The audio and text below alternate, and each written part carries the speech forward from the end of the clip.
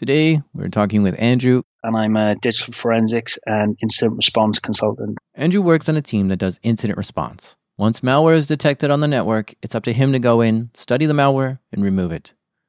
Andrew, do you like doing this kind of work? I love it. It's wonderful. It's very exciting work. When there aren't many positions where you can be working on a client system and actually the threat actors on there at the same time as you, trying to move files around, and you are trying to thwart them in a toe-to-toe scenario. It can be very exciting. It can be very exciting. This is Darknet Diaries, true stories from the dark side of the internet. I'm Jack Rhysider.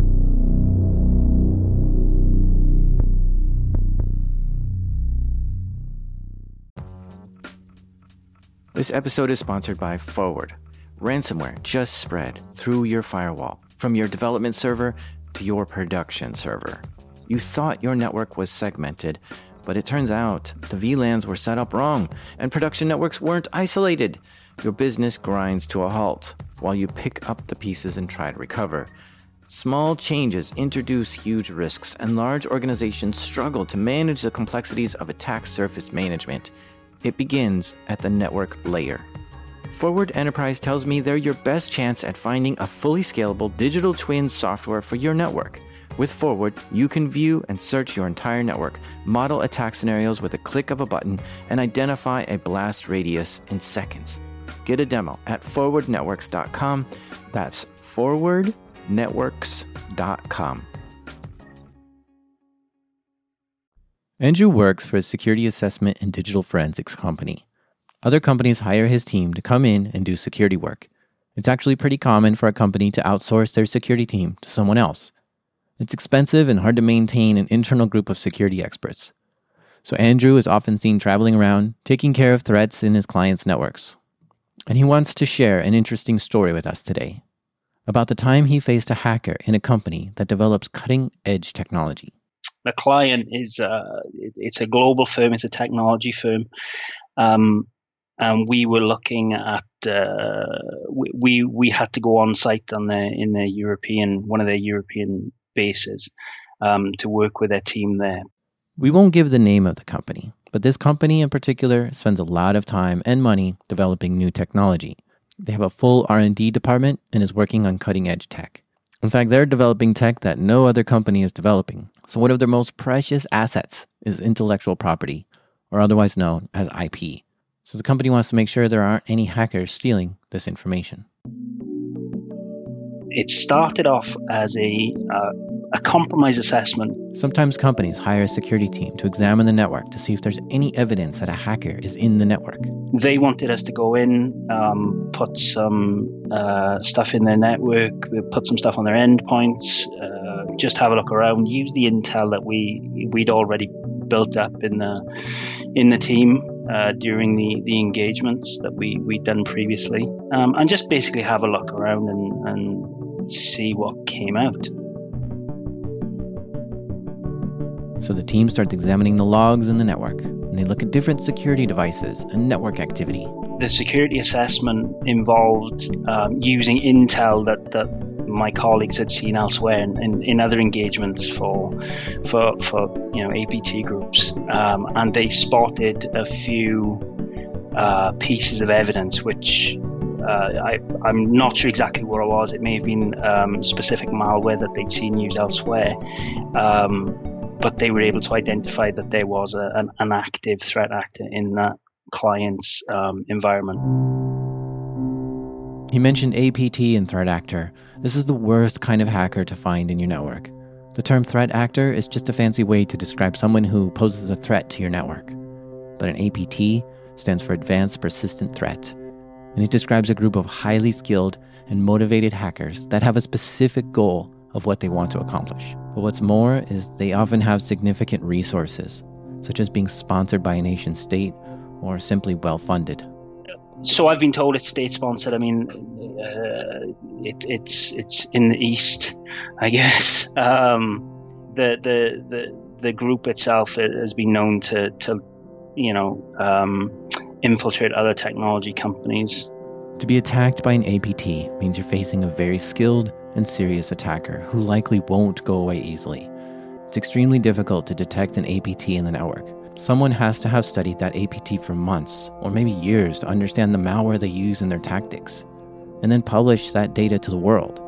Then if we detect certain malware in the network, we may be able to link it back to that specific APT. But the problem is once that report gets published, other people have access to those techniques too, and the APT group may change their tactics to be more covert. In this case, the malware found in the network matched exactly the same malware that someone had published in a report, which linked it back to that APT group. So we spun it up to, the company that I work for spun it up to a full incident response engagement. And I came in as part of the team that was doing some of the forensics work, so they would ask us to take a look at the data that they were collecting. This process is fascinating to me. The forensics team first identifies and isolates the malware, and they study it, and they develop a profile for that malware. Things like file size, file names, and the activity the malware is doing. Is it reaching out to the internet? Is it trying to access something internal? Is it using specific ports? All this gets collected, and so now we know the indicators of compromise, or IOCs. This is given to another security team, which they can use to look for those IOCs in the logs, which would then reveal more places this malware has been in the network. These teams would continue to feed each other information to learn and detect more and more about this APT in their network. And then that went on for a few months. Why not remove the malware right away? And it's a good question. We do get asked a lot why we don't immediately remediate. The client environment, it's a global company. They have a lot of satellite offices, quite a complex infrastructure. So what we would do, and this is quite common in for all IR companies, is that you'll have like a monitoring period or a discovery phase where you will look for, where the threat actor is active in the environment, what tools they are using, try and identify how many backdoors these people have into their environment. We wanted to get as accurate a picture as possible as to where they were active, where they were coming in, where their ingress points were, where they were moving data out, because we had seen that. Just so when we came to remediation, it wasn't a case of we were removing some of their infrastructure only for them to come back in the following week somewhere else that we hadn't seen.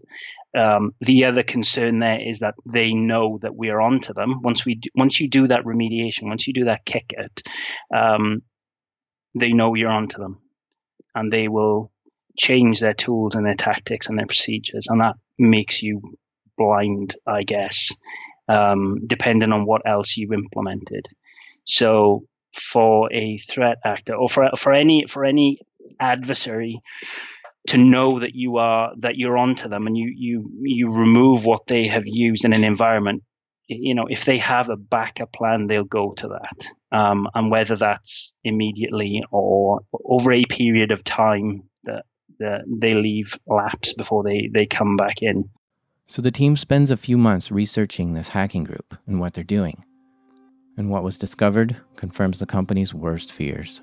So they were looking for R&D systems. So they were looking to exfiltrate, and they did exfiltrate some intellectual property. This hacking group not only successfully broke into the network, but they're successfully exfiltrating or stealing the latest cutting-edge technology from the company. For a tech company that's this advanced, having their intellectual property stolen is a huge problem, which may have millions of dollars of impact to the company. I don't have a financial amount, but there was a lot of concern simply because they were working on, sort of next-gen killer tech, I guess, which if in a competitor's hands or in any other company's hands would obviously affect the performance of their company quite significantly. But I mean, it's the same with every client that we've ever worked with. They don't want any kind of exfil at all. But this specific one, we saw quite intensive interest in their R&D department.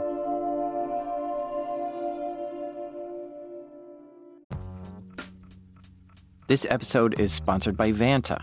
If you're building a SaaS business, achieving compliance with SOC 2, ISO 27001, or other in-demand frameworks can unlock major growth for your company and establish customer trust. However, this process is often time-intensive and costly.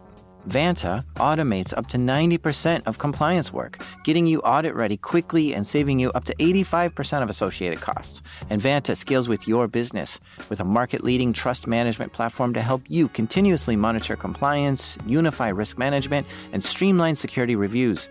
Join 7,000 global companies like Atlassian, Flow Health, and Quora that use Vanta to build trust and provide security in real time. Darknet Diaries listeners get $1,000 off Vanta when they go to vanta.com/darknet. That's Vanta, spelled Vanta. Vanta.com/darknet. The company was terrified that their IP was being stolen and wanted the malware removed immediately. But the security team still needed to understand the threat and study it further. They weren't ready to remove it. So we saw that they were active, and we did a lot of forensic work. We did a lot of deployment into different areas. And like I said, we built that knowledge package up for remediation. Now, we were able to, so this was, I became involved in 2015, and the earliest evidence that we found was in 2010, and that wasn't the entry point. That was just the earliest sign of activity that we could find was 2010. So we had evidence to suggest that the threat act had been in there for 5 years, at least. The evidence we found, I think, was it was some file activity on one of the drives, which somebody had dated as 2010. Which could have been planting something. I don't know the details of it, more than the date, I'm afraid, because I remember sitting in the boardroom with the client in their office, and there was a team of us there, and we kind of broke it to them that 2010 was the earliest we could find, and that it kind of hits home that they've had for half a decade. Somebody has had access to their environment without their awareness. How did the client take this kind of news? It was a mixed response. So some of them, some of the people there got angry and wanted to know why we weren't remediating immediately, which comes back to your original question. And then there were others who were on board. How do we progress this? What are we seeing? What do we do next? And there was fear, obviously, because like I said, it's a technology firm. They have their R&D, and they want to be the best in the market, and they want to know what's being filtered out the door. But if we're only sort of coming into their environment in, I think it was early 2015, it was before I started. Like I said, that's half a decade when that this entity could have been moving data out. So it was a mixed bag of emotions, and all completely understandable. It's at the end of the day, we're strangers sitting in a room telling them that they've been owned for a long time, but that we are not in a position yet to remediate because we're not ready. It's a difficult subject it's a difficult topic then to discuss with any client. So the security team goes back to studying the APT to collect even more data. We were still seeing activity during the examinations, during the monitoring phase, during the discovery phase. And it was quite interesting because they were active. We could see lateral movement. We could see them doing things like basically logging in to make sure that their stuff was still sitting on these endpoints, that they could reach out to certain, C2 communications, updating their tools. it's interesting to see them do it, because these guys in the background who are logging in and making sure that their malware is, it's still running and deploying newer versions. It was I don't really want to say it was interesting to watch, because obviously this is a company's livelihood, but from a detached perspective, watching how they functioned was very interesting. So now that a few months have gone by, the forensics team feels confident enough that they've collected enough information that they can remove the APT from the network once and for all. They've discovered the potential ways it got in, and what logins it's used, and where it's gone, and what it's done. So it's time to remediate and finally kick this hacking group off the network. But all of a sudden, the activity from the APT stopped. In the weeks up to the remediation, the threat actor had gone quiet. Had gone very quiet. We weren't seeing any kind of movement. We weren't seeing anything really, which usually means that they've either succeeded in what they came to do, or something else. So Andrew and his team are all ready to clean this off the network, but he has to fly to the office location to do the remediation. So he packs his things and heads to the airport. He's scheduled to do the remediation in just 2 days. I was sitting in the airport waiting to fly out, and my colleague phoned me, and he was supposed to have been coming out with me, but he some last minute issues and couldn't be out there. So I was kind of there was a few of us going out, but he couldn't make it with me. But he phoned me up and he said, "Have you seen the news?" And it wasn't headline news. It was just some kind of financial news where the firm that we were working for had been the subject of a buyout, a very expensive buyout attempt by a company that was from the same part of the world that we believed the threat actor was from. As soon as my colleague phoned me in the airport, and I kind of told everyone else that I was flying out with, and it was kind of a I wonder, penny drops kind of thing. And this is obviously, it's a what if, right? That we don't know for sure, but the timing to me seemed, awfully convenient. And like I said, for the last couple of weeks, the threat actor had gone quiet, and then all of a sudden, out of the blue, came this attempt at a buyout, and it was for a phenomenal amount of money. And it came as a surprise to everyone. But when I actually told the people I was working with, there was that kind of, I wonder if that was what was going on. And that got me thinking about how these companies they get compromised by these state-sponsored groups as a means of due diligence, I guess. Has the company, how much are they worth? What kind of IP do they have? What kind of, what's their R&D department look like? As a means of, should we buy them? Can we make money off it? And the client has designed something where it could be the next big thing. It could be the next big thing. And it just makes me wonder whether or not they are the subject of these compromises as a means of some other third party conducting due diligence. Because there have been a couple of things in the media where companies that are being genuinely purchased have inflated their figures prior to acquisition, and if you're getting if you're compromised and they're in there looking at your accounts, I guess, and what you've got going on there, I mean that's a perfect opportunity to get what a company is worth, and feed that back to whoever. So that was my train of thought on that. As far as remediation goes, it was very quiet. Touch wood. We didn't hear anything after that.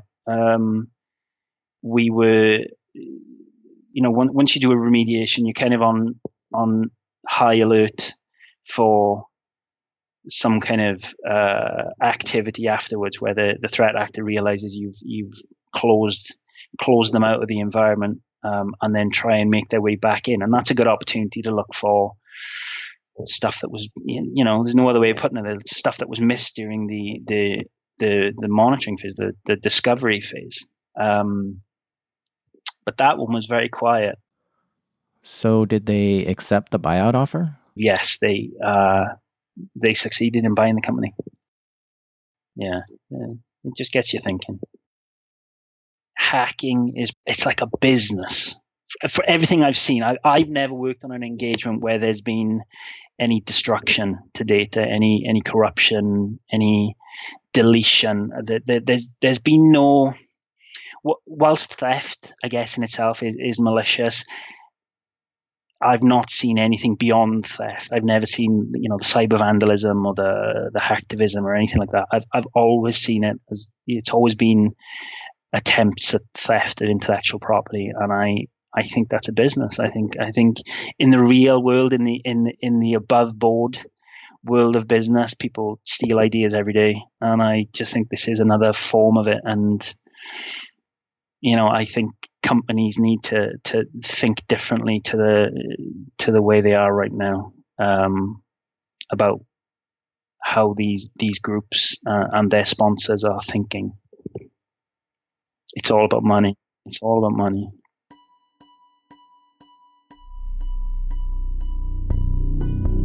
You've been listening to Darknet Diaries. For show notes and links, check out darknetdiaries.com.